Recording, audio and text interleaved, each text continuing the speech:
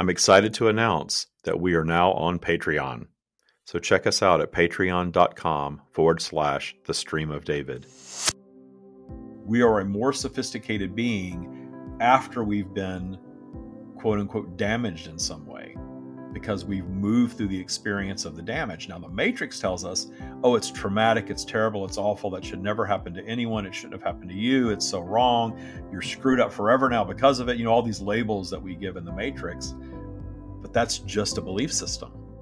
Welcome to the Stream of David podcast. I am here with frequent guest and Taya Bootcamp graduate, David Roode. Hello. Nice to How are see you? you again. Good to be here. Yeah, I have to tell you, we haven't. When's the last time you were on with me? It's been a little while before the holidays, right? Last summer, maybe last. I can't Oh, it's remember. been that long. Okay, it's been longer than just a little while. The But podcast, you mean? yeah, Yeah, I think it was maybe August. Maybe. I think you've done Sunday Soul Food with me a couple Yeah. of times for the Yeah. Patreon folks. But as far as the podcast goes, it has been a while, and we were sort of catching up. And I thought, well, this is all good stuff in our catching up. Why don't we just make this the podcast? Yeah. Because David always has amazing questions for the stream, coming from a more kind of a scientific perspective. You're very curious. You want to try to make sense of all of this stuff that they're offering us, and therefore you ask great questions. And this is the first time you've been on post trans channeling. If you're new to the podcast, you've never listened to us before, you're kind of just catching up. I have moved on from the going into the formal trance-like state of calming my ego and allowing source to flow in a trance-like state where you're receiving the stream through me speaking in third person. There was a lot of we and them referring back to me as David, and I still have the capability of doing that. But as I was saying before we hit record here, that I don't feel the need to do that anymore. I've done a lot of work on detuning my ego. It's not gone. I still have one. As long as we're alive, we have an ego. I still have an ego. I've done a lot of work on detuning my ego, and I feel much more presence of the stream all the time. And I can speak now as me and still have that download from the stream and quote them in third person or just share what I'm getting. And I think it creates a smoother experience. And that's why I'm doing things this way now. So don't hold back on the questions, David. Ask your really deep, really out there questions. I love that, and we'll see how we do. Yeah. One thing I want to share with you, though, before we get into the podcast, you are an orchestra musician. Is that how you would describe yourself? Yeah. Or symphony What? music. Yeah. Symphony. And you play what instrument? Trombone. Trombone. That on the trump. That's a trumpet on the wall. It's actually a bass trumpet. That's like a specialty trumpet that was used for Wagnerian operas. That a I don't trombone. think it's not in frame right now. All I see is a Oh, lamp. oh, right. Okay, good. Well, you Because see, I don't know much about music, but I'm pretty sure that's a lamp. It's right. not Okay. Yeah, there's a little there it is. okay. Yeah. So that's but yeah, I play the trombone. That's my primary instrument, and I play in symphony orchestras. It's fun. Trombone is loud. I get to play really loud in the back of the orchestra, and yeah, it's a great way to spend one's livelihood. Yeah, and you've been really successful with that, so congratulations on that. But I have to tell you, I thought about you recently for my birthday. We went and saw the Eagles live. Okay. There's a new arena 10 minutes from our house, and it was so nice. We literally drove up, no traffic, parked, walked right in. We went early, but still parked, walked right in, sat down, and there they were. And these people that I've been listening to my entire life. Yeah. In front of me and well into their 70s, just amazing music, amazing vocals. It was incredible. Of course, Glenn Frey is no longer around, but the rest of, I think the rest of the original band members were there, plus Vince Gill and plus Glenn Frey's son Deacon were doing vocals also. So it was amazing. But the part where I thought about you was a couple of songs in. It was the Hotel California tour. So the whole first part of the show was the entire album Hotel California, and what better place than in the desert in California to hear that, right? Right. So the the lights went up at one point, and you realize this orchestra started up, and we didn't even know they were there. Right. They were just singing, and then one of the songs, Yeah. suddenly this full orchestra was behind them, and they turned the lights on. You didn't even know they were there. That was a really cool Right. experience. Yeah. And I thought, well, this is the first time I've heard a live orchestra probably in a while. So it Yeah. did make me think about you. Yeah. It was a great show. I don't know if you're into Eagles or not. Probably a little beyond your time. It's I'm aware of them, but I not don't listen to a you would whole have been lot. on the younger end of the spectrum for the audience for sure. Yeah. I was Yeah. about mid range age group of the audience, but I love them. And Hotel California is one of my favorite songs ever. I just love I always anything that was kind of weird and mysterious. I always was into that. And the music is really good, and the lyrics are interesting. And Yeah. to this day, I love that song. So Yeah. but all of their music is just fantastic. That's awesome. So getting back to the stream is still with us. The stream is still flowing. The stream is teaching, but really the stream is source, and source is appreciation of all that is. What we might identify as pure love, pure abundance. That's what source is. And the stream is my personal sharing of my source energy. We all have source energy. And it's something that I taught myself to do. And that trance state was about quieting David's very active ego enough, because my intention was I wanted to share pure source, as pure as I could get, without fear, without judgment, without human constructs, woven into it.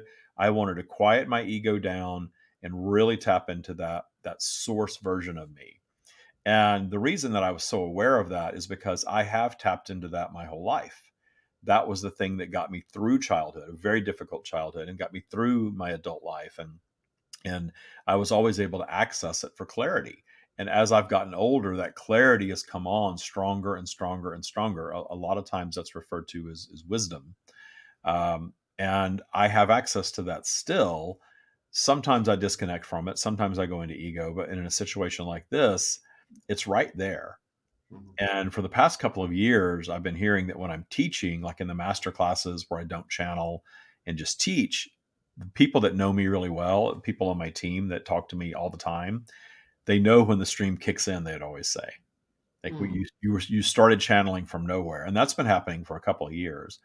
And I realize now that the reason I was continuing to hang on to the trance channeling, I always want to know what's the root of everything. Is this rooted in ego, or is this rooted in source? And I kept going back to the trance channeling because my belief was, and probably still is, that people really love talking to the stream. They love that stream experience. And I was showing Michael a while back some Abraham Hicks, just so he was aware. If I referenced Abraham regarding something or somebody in our world, a lot of people in our world are Abraham fans, and they'll mention Abraham, and he's like, "Who's Abraham?" And so I was showing him some Abraham, and he is a psychologist, and he has done hypnosis and guided meditations and all of these things, so he's aware of all of that stuff.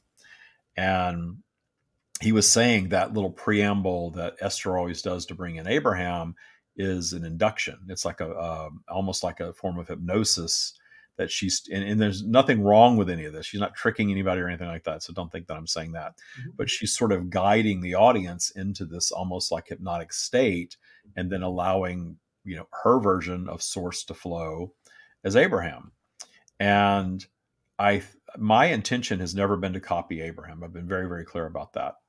And the reason I was hanging on to the trance channeling, when I got down to the root of it, was there was a fear present that if I didn't do it the way that Abraham does it, that people weren't going to listen and receive the information that I was getting. And I'm very, very, very confident and very clear in the information, because I've seen it transform my life, continue to transform my life. I've seen it guide me through storms, certainly, and I've seen it do that for others. So I know the value in the teachings, and I know the value in the practice, and I want to deliver that for the rest of my life.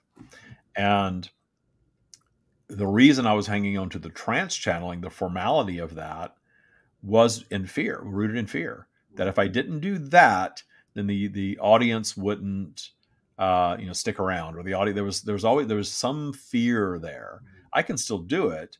I just don't feel compelled to do it any longer because I have access to that information. They are flowing through me. If I'm at the top of my spiral, and I know when I am, I'm up there in joy, and I know, I feel that energy move through me. I know when they're present. You can watch me and see when I get fidgety and I start scratching and moving around, that's starting to really flow at a higher level, and my physical vehicle is reacting to that. So Hmm. if you ever watch me do a training or a live video and I start to get a little fidgety and scratchy and stuff, I know it's kind of odd, but that's sort of my body adjusting to all of that, energy flowing in a bigger way. I think it's always present. I think our ego serves to sort of push that down and step forward as to give us the human experience. But that's really why. So in this interaction and in this podcast with you, ask anything that you want, and let's have a conversation, and let's get information from them and demonstrate how this can work without me going, into the guided the meditation and the induction and all of that Yeah. stuff. Yeah. I Cool. know you have a couple of questions. I got a couple topics that I sort of like to hit up. One is just um, sustaining our practice over time, because, they say that, today, how was it saying? Today's low is yesterday's high, or something like that. You kind of are expanding, but you don't always realize that you're expanding. You're always growing, but you don't always see the growth until you look back over time.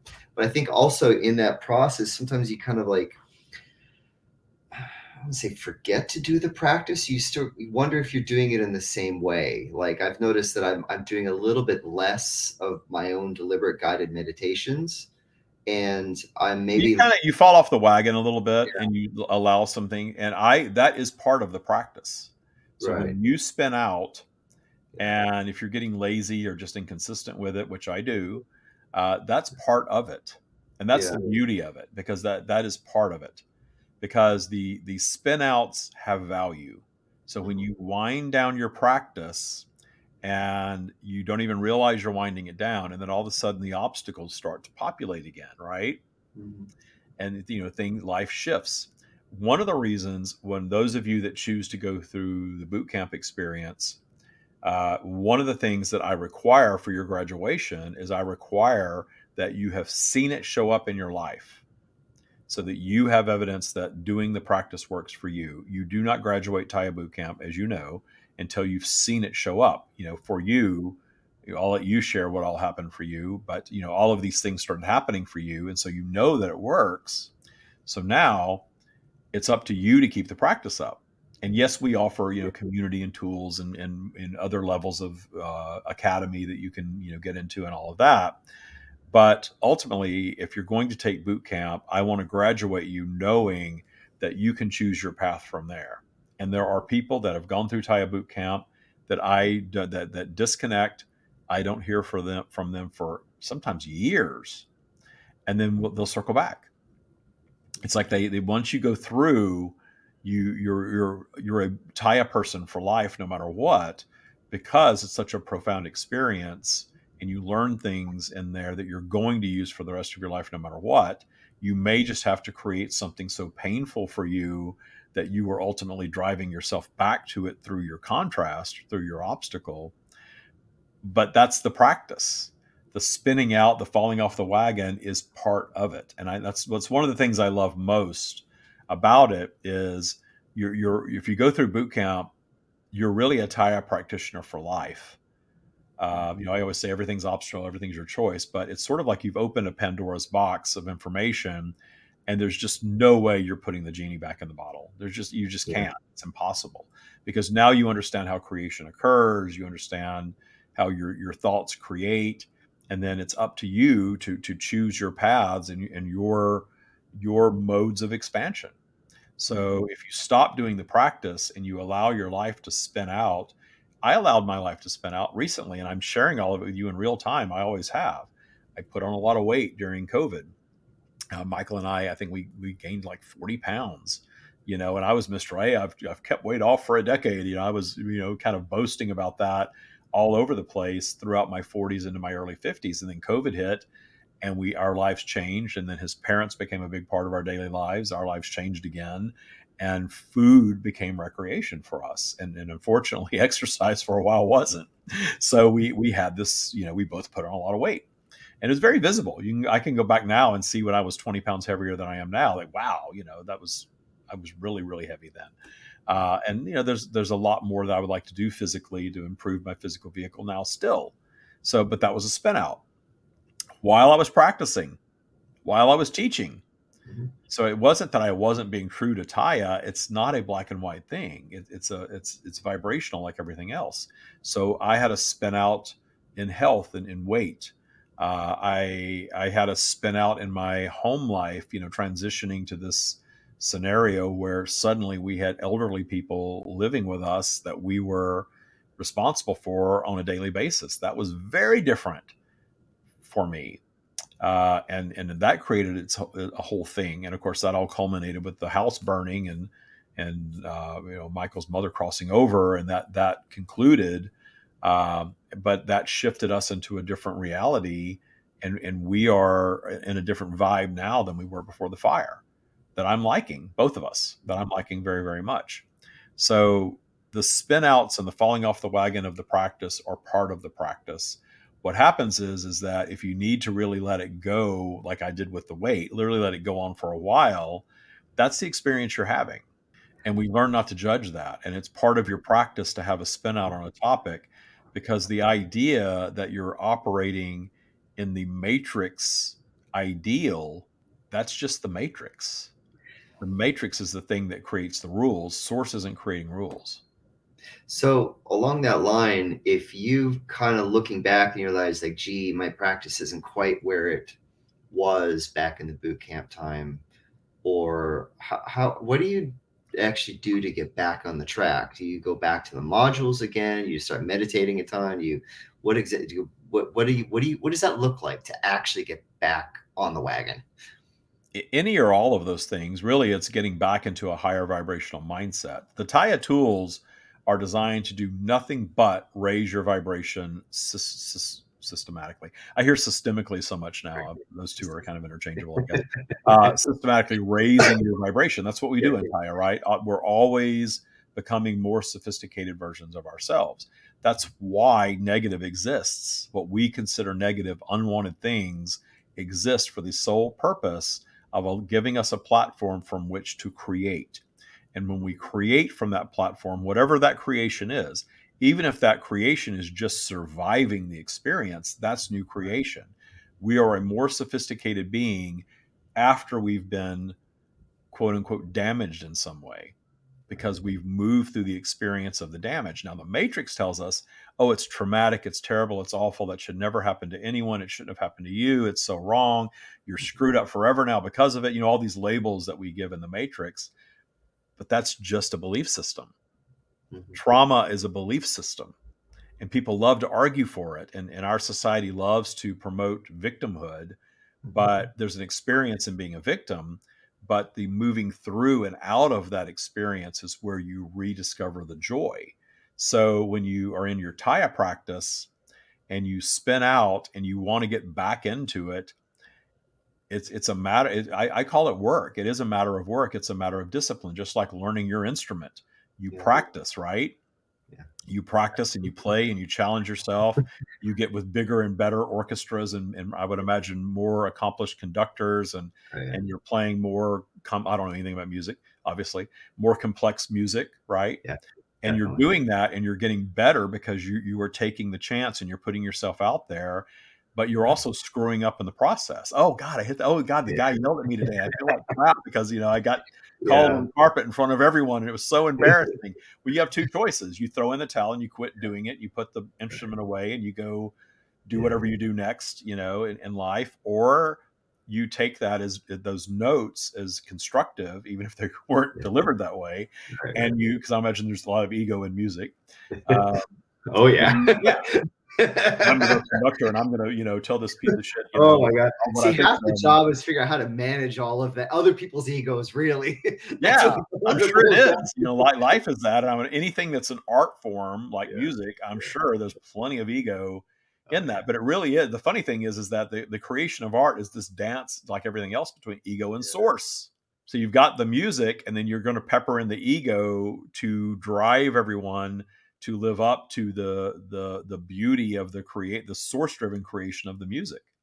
I had this a bit ties into the conversation. This is slightly in a different tangent. We did Mahler 9 a week ago in one of my orchestras, which is Mahler was one of the titans of the late Romantic period, like one of the top 10 composers of Western culture. I would put him in that category.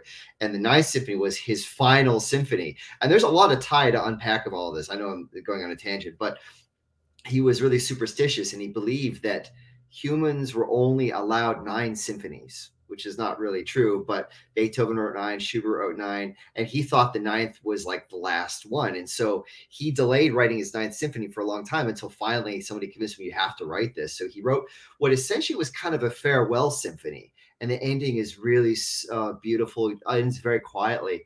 And of course, the again, this makes sense from a time perspective. He finished that symphony and immediately started his 10th symphony because he didn't want to die. And he died. He finished one movement of the 10th, and that was it. And so basically his belief came Your true. belief system created his reality, as they do. And like Absolutely. Shostakovich wrote like 14 or 15, I think. I can't remember the exact number, but there's a lot more. So 9 is not really anything. But we played this thing, and it's an hour and a half long. It's really dense, really kind of like psychologically demanding to play all this thing. And it ends very quietly, and it's one of those endings where you get to the end, you're not even sure if the orchestra's still playing because it's so quiet. And we finish, and normally the people start clapping, but no one's clapping, and it's like literally 60 seconds of silence, this full concert hall, as everyone is just kind of grappling in their minds with what actually just happened. And it occurred to me in this moment that like you have a composer that wrote this piece 100 years ago, and this composer is long gone, but the music exists still. And here we have a modern day orchestra performing this for an audience that's experiencing this in. But what's mind blowing to me is that music is just sound that's gone. There's no, if you paint a picture or something, now there's a painting. But if I play a sound on my instrument, it's gone in a matter of just seconds. So it's sort of like putting that all together. It's sort of in a way reminding me what the stream talks about. There's no past, really, there's no future. It's all kind of happening at the same time. It's kind of all interwoven. You have this past and present and transient. It's what's the word I'm looking for? It doesn't last. It doesn't exist beyond this moment. Nothing is it's impermanent. That's the word I'm looking for. So it's And very the way I look at that too is, the music was written 100 years ago, and it was channeled, is yeah, all, things that stick around are channeled, right? yeah, And then in the orchestra's appreciation of it, yeah, that source like connection allows the orchestra to deliver probably in a unique, one of a kind. And like I could probably listen to 15 different orchestras and not really notice, but I'm sure you would notice nuances and things like that. And really like, oh, wow, this orchestra really had that dialed in, and they created this beautiful moment. Like you said, is one of a kind, one time, can't be recreated moment.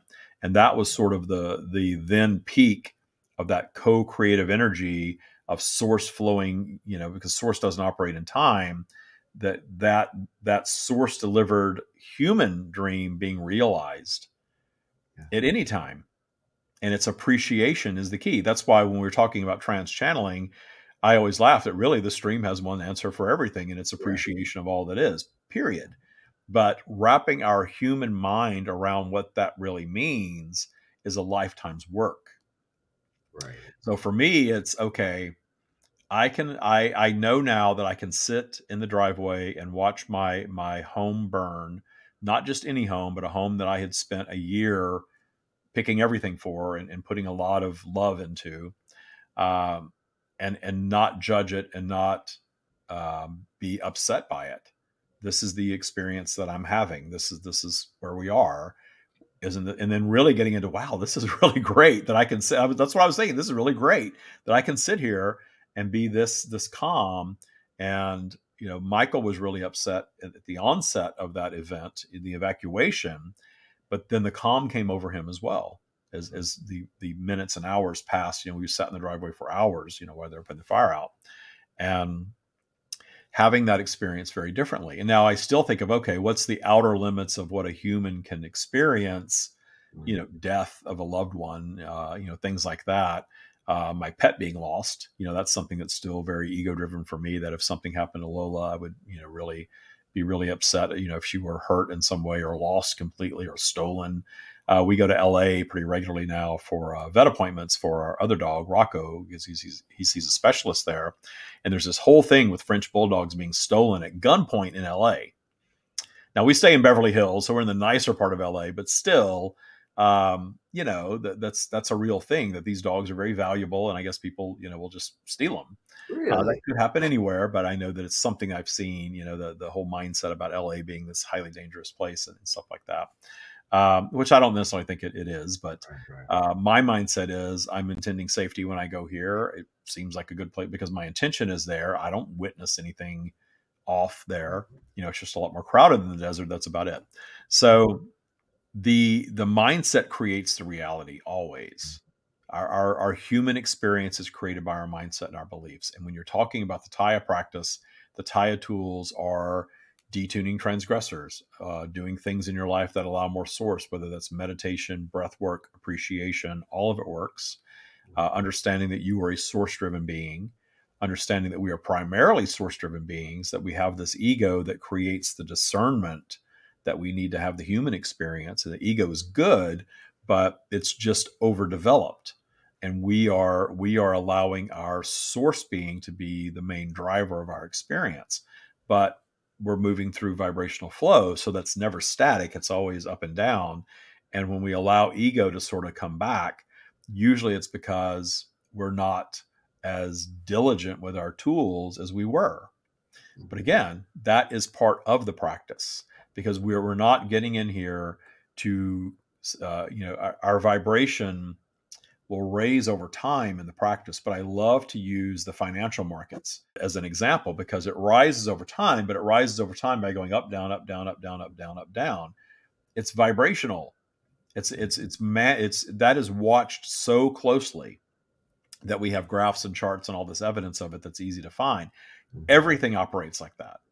Our lifetime is like that. It can go up over time, but it's going up and down and up and down and up and down. Now, of course, we have a matrix that is disrupting that natural ascension, because the matrix, this human created mindset that life is hard and life isn't fair and life is, and we should all be equal, everyone should be having the same experience, but there's all these problems out there to be solved, and the world is just a terrible place.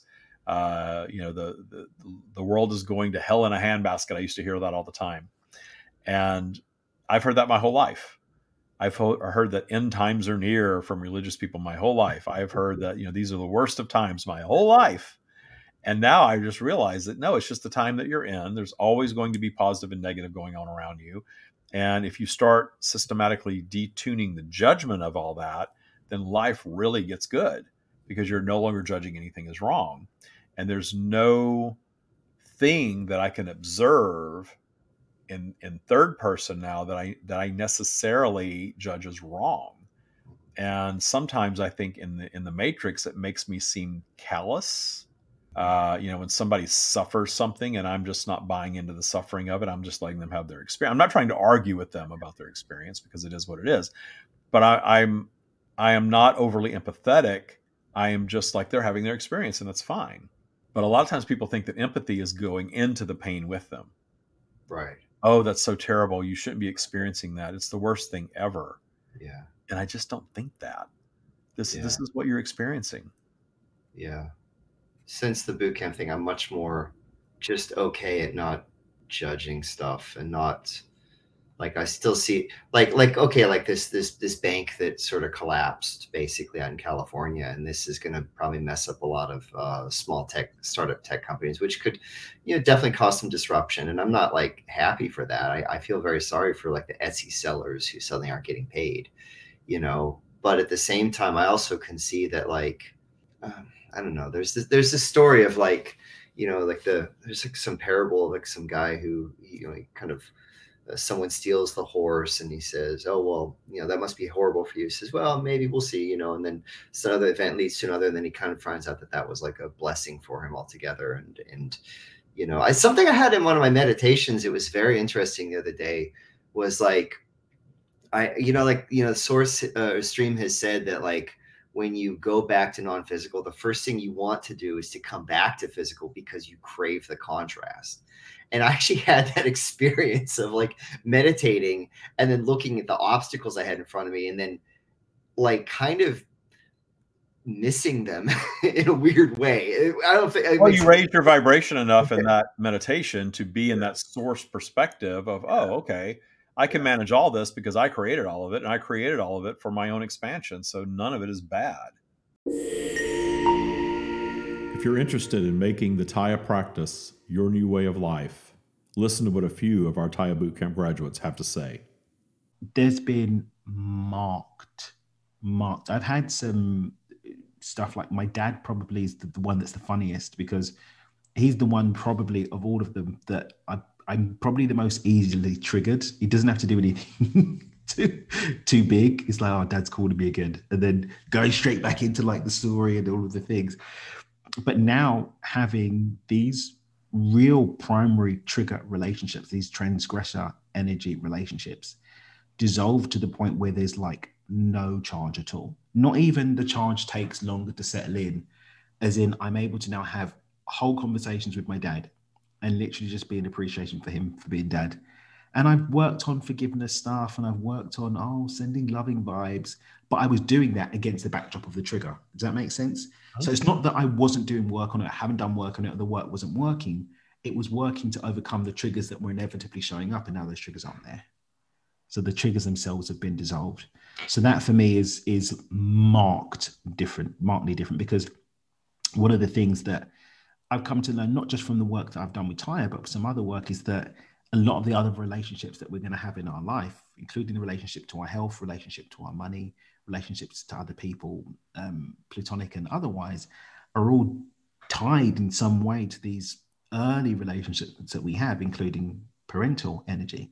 And removing that charge there, I've no doubt is going to continue to seep out positively into all of these other relationships in my life that are now no longer going to have these charges around them.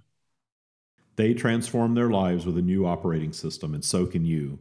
Click the link in the show notes and book your free, no obligation Taya Bootcamp discovery session today. Now back to the show. I always wondered though, and this is maybe a slightly different direction of thinking, but like we were talking about like like the stream and not doing so much trans channeling anymore. And I kind of wonder if a lot of my questions, this is me being very, very brutally honest, if a lot of my questions are me distracting myself from my own internal work. Sometimes you can ask questions and ask the stream again, but really they're going to have the same answer. And really the only answer is to go in oneself, inside Yeah, oneself. that's been their message from day Yeah. one is been And, go inward, not yeah. come and listen to us and we're going to give you the answer to everything. All their teachings and all their tools Yeah. are, they give some clarity, but ultimately it's raise your vibration, Yeah. detune the things that drag it down, Right. and it goes up naturally. Yeah. And see what happens for you. It's a unique experience. It's not going to be like anyone else's experience. It's unique for you, but it's inward. Yeah. And I think it's helpful to be in the community, Right. because most other people don't understand this. When you start talking about appreciating XYZ, the things the Matrix tells us we're not allowed to appreciate, you Right. disconnect from people real fast that Right. just aren't up to speed with this. Right. And most of humanity is not up to speed with this. This is very, very, very out there. If you want to call it leading edge, doesn't make us superior. It's important to realize that. But there's not a huge audience for this right now because it is very out there when you start saying appreciate your trauma authentically. The Matrix is not about that. The Matrix is no, stay in that victim space because you are at a lower vibration when you're in that victim space, and you're more compliant. You're more, moldable. We can have you do what we want you to do, and that's not to say that the we is an evil entity that's controlling, but that Matrix does foster a mindset that there are a few people at the top of that pyramid that do get it. They understand that it's a manipulation. They understand that keeping people down keeps them controllable. And I don't think it makes them evil. It's actually rooted in their own fear that they feel they need to do that for people because their belief system is if I control lots of people and they're doing my bidding for me, essentially, I'm going to be at the top of the pyramid and I'm going to be wealthy. And if they're and powerful, and if that's their belief system, they will manifest that as their reality. And then we look at them and think, well, God, I'm going to be evil like them because they're at the top. They have everything that they want materially. I don't know what that inner vibration feels like for that individual. I don't want to be part of that. I don't want to manipulate people. I don't want to control people. I don't want to say, we need lots of uneducated, poor people doing the hard work for us so that, we can profit. I want to make billions while, everyone that works for me is making, minimum wage. I don't know if there was a clip of, I don't know, I'm not that deep into politics, but it was a female member of the House questioning a bank CEO. And I think she was saying something like, your salary was 31 million last year. And she says, let me tell you about one of your tellers. This is your teller. This is how she lives. And she has a $600 deficit every month. How can she solve that? And he said, I don't know. And he was very callous too. He was so put off by the questioning. It was just like, it was like a skit, of the evil bank. He even looked like the gray-haired evil bank president, in board games and stuff. And he couldn't figure it out. She goes, so you could figure out how to make $31 million a year in a financial, you're the top of your game in the financial industry, but you can't tell one of your employees how she can make this work for herself. Right. And he was so closed off from the question that it just made him look really, really bad. It demonstrated that mindset that, we need these little people toiling for us so that we can be at the top. And then they create that as their reality. And it's easy for the people in the middle of all that to look at that and say, well, gosh, I want to be more like him than her. I want to be more like him than the bank teller that's struggling. Right. I'm going to be evil too, Right. and then I'm going to crap all over everybody. But I can just imagine how it feels vibrationally to be that kind of person. You're experiencing life like that. And here this dude, made $31 million last year. I'm assuming he's got all the material stuff that he would probably want in life. I didn't get the vibe of he's a happy person. Right. But people are so doubled down again and again into that mindset that money is everything. There's no real happiness, so I might as well have lots of stuff. Yeah. I think that's very prevalent in our society right now that, hey, there's no true happiness. Because again, if you do a poll and you ask people, would you rather be rich and unhappy or happy and not rich? They're always going to say, I'd rather be rich and unhappy because they just think that there's no such thing as real happiness. Oh, interesting. Because they're judging. Because they're judging everything they observe as wrong and bad and evil, and the world's a terrible place. I might as well have a big fancy house and be insulated from the chaos of the world because I'm rich. And I will say that, and I always preface when I say that, I always preface it with, the money experience isn't bad. It isn't evil, but it doesn't replace true source connected, source allowing joy in my experience. Right. Yeah. It just doesn't make up for that. And so I would rather, instead of happy and rich, I would say I would rather be source allowing and broke than completely rooted in my ego than rich.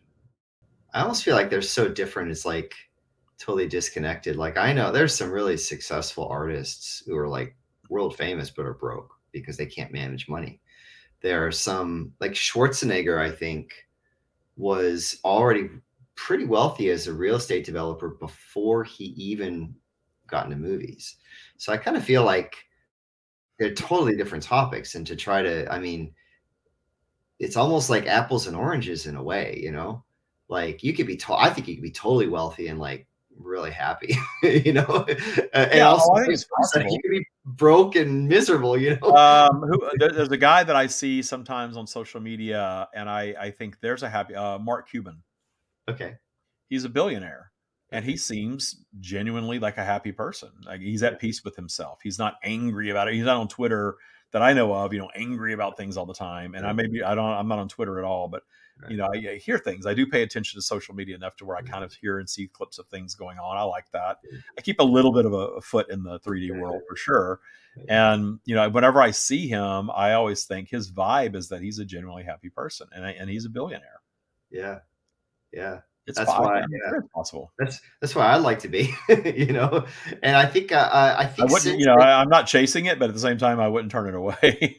well, I mean, really, I mean, the financial abundance grew a lot since I did the boot camp thing. And the weird thing is I wasn't really deliberately trying to create that. More work came through, and I think that work came through from me playing at a higher level, but also being at a higher level, because a lot of a lot of your sort of marketability is not just about your output of your performance, but also how easy it is for you to work with people and how good you are as a colleague. So I think that my vibe just generally got better, and I've definitely been much busier as a musician since the bootcamp thing. I think it's directly related to that. But and with that comes more financial abundance. I kind of had this feeling though that like really is person's financial kind of weird that in a way the bank account is sort of like just a physical manifestation or an accumulation of I guess personal prosperity that's kind of it's just the physical accumulation of that. So it's almost like a byproduct, if that makes sense. Mm-hmm. So as opposed to I think maybe that's where people go wrong is if they're like out chasing this thing because they think it's going to make them happy, or they need it to not because they're afraid of, being out of control or something, then that's what it's going to become. And that's going to be really miserable. But if you're kind of viewing it as an accumulation of my abundance or just a physical accumulation of abundance, then that kind of, to me, changes the vibe around it altogether. And then you can really enjoy it and value it and still desire it. That's cool. There's nothing wrong with that, Mm-hmm. But I think it's more about the perspective that we have when we think about it. Yeah, it's well, why are you wanting it? Right. Again, why was I continuing? When I began trans channeling, I needed to do that to get to the stream. That's what I needed to do. And then years went by. I did a lot of my own tile work on myself. It is a journey, and I spun out. I fell off the wagon. Sometimes got back on. I have the advantage of teaching Taya every week of Right. my life, if not every day, Yeah. and that ties me to it and keeps me in the practice Yeah. probably automatically.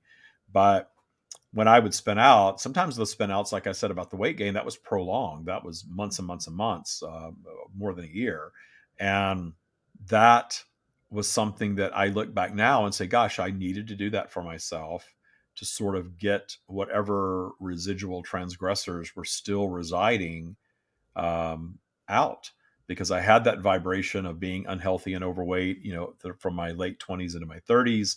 Then in my 40s, I got really healthy. It wasn't just weight loss. It was very health conscious as well. Very healthy. And then I kind of spun into a different direction of being all about lifting weights and getting all bulked up and ripped and all this stuff. And I got really into that. That was kind of preparing for my 50s, that whole midlife thing that we do. You have that coming still, so but it's part of the ego thing, though. You might be able to detune your ego enough not to have the experience, but I had the sports car. I had the partner that was the husband that was half my age for a little while. I had the condo in the city. I had the whole thing. I did all of it. I did it right. So that it was an experience that I'm glad that I had. I am a more sophisticated being now because I had those experiences. I had a relationship with somebody that was half my age. I'm a more sophisticated being because I, got into the gym culture and started using, steroids and stuff to bulk up and look really, ripped, and have all those hormonal changes and stuff that took place. I'm glad I had the experience. I can relate to that now. If somebody, I always talk about, think about like standing around at a party and you're making small talk. I'm not a big fan of small talk usually because my small talk is always tire related and people look at me like I have horns if I go into too much tire stuff. But I love, think about how you make small talk with someone, and then you realize that you just met someone that has an experience. They're from where you're from, or they do what you do for a living, or they went to school where you went to school, or they had a parent die at a young age, or somewhere where you suddenly have this connection and you understand each other, and how much your vibe goes up when you meet someone that understands a unique experience that you've had. Well, that's because you've become a more sophisticated being in the having of that experience. And now you've attracted another being that has had that similar increase of sophistication. But the Matrix tells us not to think about it as sophistication. Oh, you foolish middle-aged man that married some younger person. That's so shallow and stupid. And, it's so harshly judged in society. It was harshly judged by my family for sure. But I told my sister this the other day because they didn't know what to make of Brandon when we were together. I said, it was an experience I had. I felt alone in the world. I met this younger person. I was able to sort of show him the world. Did we connect on every level? No. But, that was kind of a cool experience while it lasted, and it ran its course. And now we're on really good terms. He's in LA, so we see him, pretty regularly when we go over there. He's doing great. And now I'm with someone that's, you're younger than me and not 25 years younger than me. That's a great experience as well. And I appreciate it more because I had the other experience. And if you're out of the matrix, there's no right and wrong to lengths of relationships or types of relationships or any of those things, because source isn't judging. Therefore, source isn't measuring anything. But you touched on something interesting. With the boot camp. I can tell you 5 years into running boot camp, the people that come into boot camp looking to manifest more money very often do not. They're really challenged by it, or if they do, it takes them a long time to get there. They don't manifest it in boot camp or getting out of boot camp. You manifested more while you were still in it and getting out of it. The people that come in focusing on other things manifest the money. The abundance is guaranteed. So if you work on all the other stuff that is holding you away from that guarantee, the guaranteed abundance shows up one way or the other. And the other piece of advice there, and we'll close this episode with that. I know you have another question to ask, and we'll save that for the expanded version of our Patreon. That the folks that are coming in looking for something specific like money, by the time they graduate, they're not looking for that anymore. They've done enough work of detuning and learning what raising their vibration authentically is all about, and authentically allowing more source, that really becomes their journey, is moving through life in a more source aligned way, period. And then what that brings is all kinds of stuff, and it brings experiences that can be temporary, but they're always expansive, and you see that because you're appreciative of them. You're not looking at the relationship that ran its course in 5 years as a failure. It's an experience, or the job, or the business. You start a new business and it works, and then it doesn't, and you decide to go on and do something else. Well, the matrix says you're a failure, but you're not. Source is not saying you're a failure. Source is saying it's an experience that you created for yourself. You were vibrationally aligned with it for a time, and then you weren't. And some people choose to continue hammering at that. And usually always hammering is rooted in ego. Source isn't hammering anything ever. Source, when I was hammering more at the Taya business, that wasn't source. That was my ego. But I needed to do that. I needed to hammer away to show myself once and for all that hammering is so out of alignment with the Taya practice that there's no way in hell it's ever going to work for the Taya business. So that's why we don't hammer anymore. That's why I'm not out pushing, on social media every day and grinding. And, if other people want to do that, that's their path, and that's fine. For me, I didn't want to do that anymore. I'm just chill about it now. And it's a pretty nice place to be. Cool.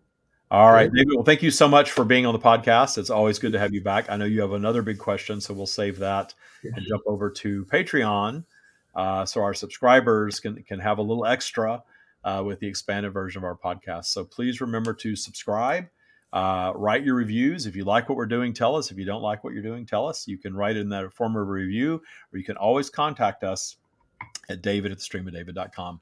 Thanks so much for listening. This episode doesn't have to end here. You can join us over on Patreon for the roundtable discussion of everything the stream shared today and how to apply it in your life.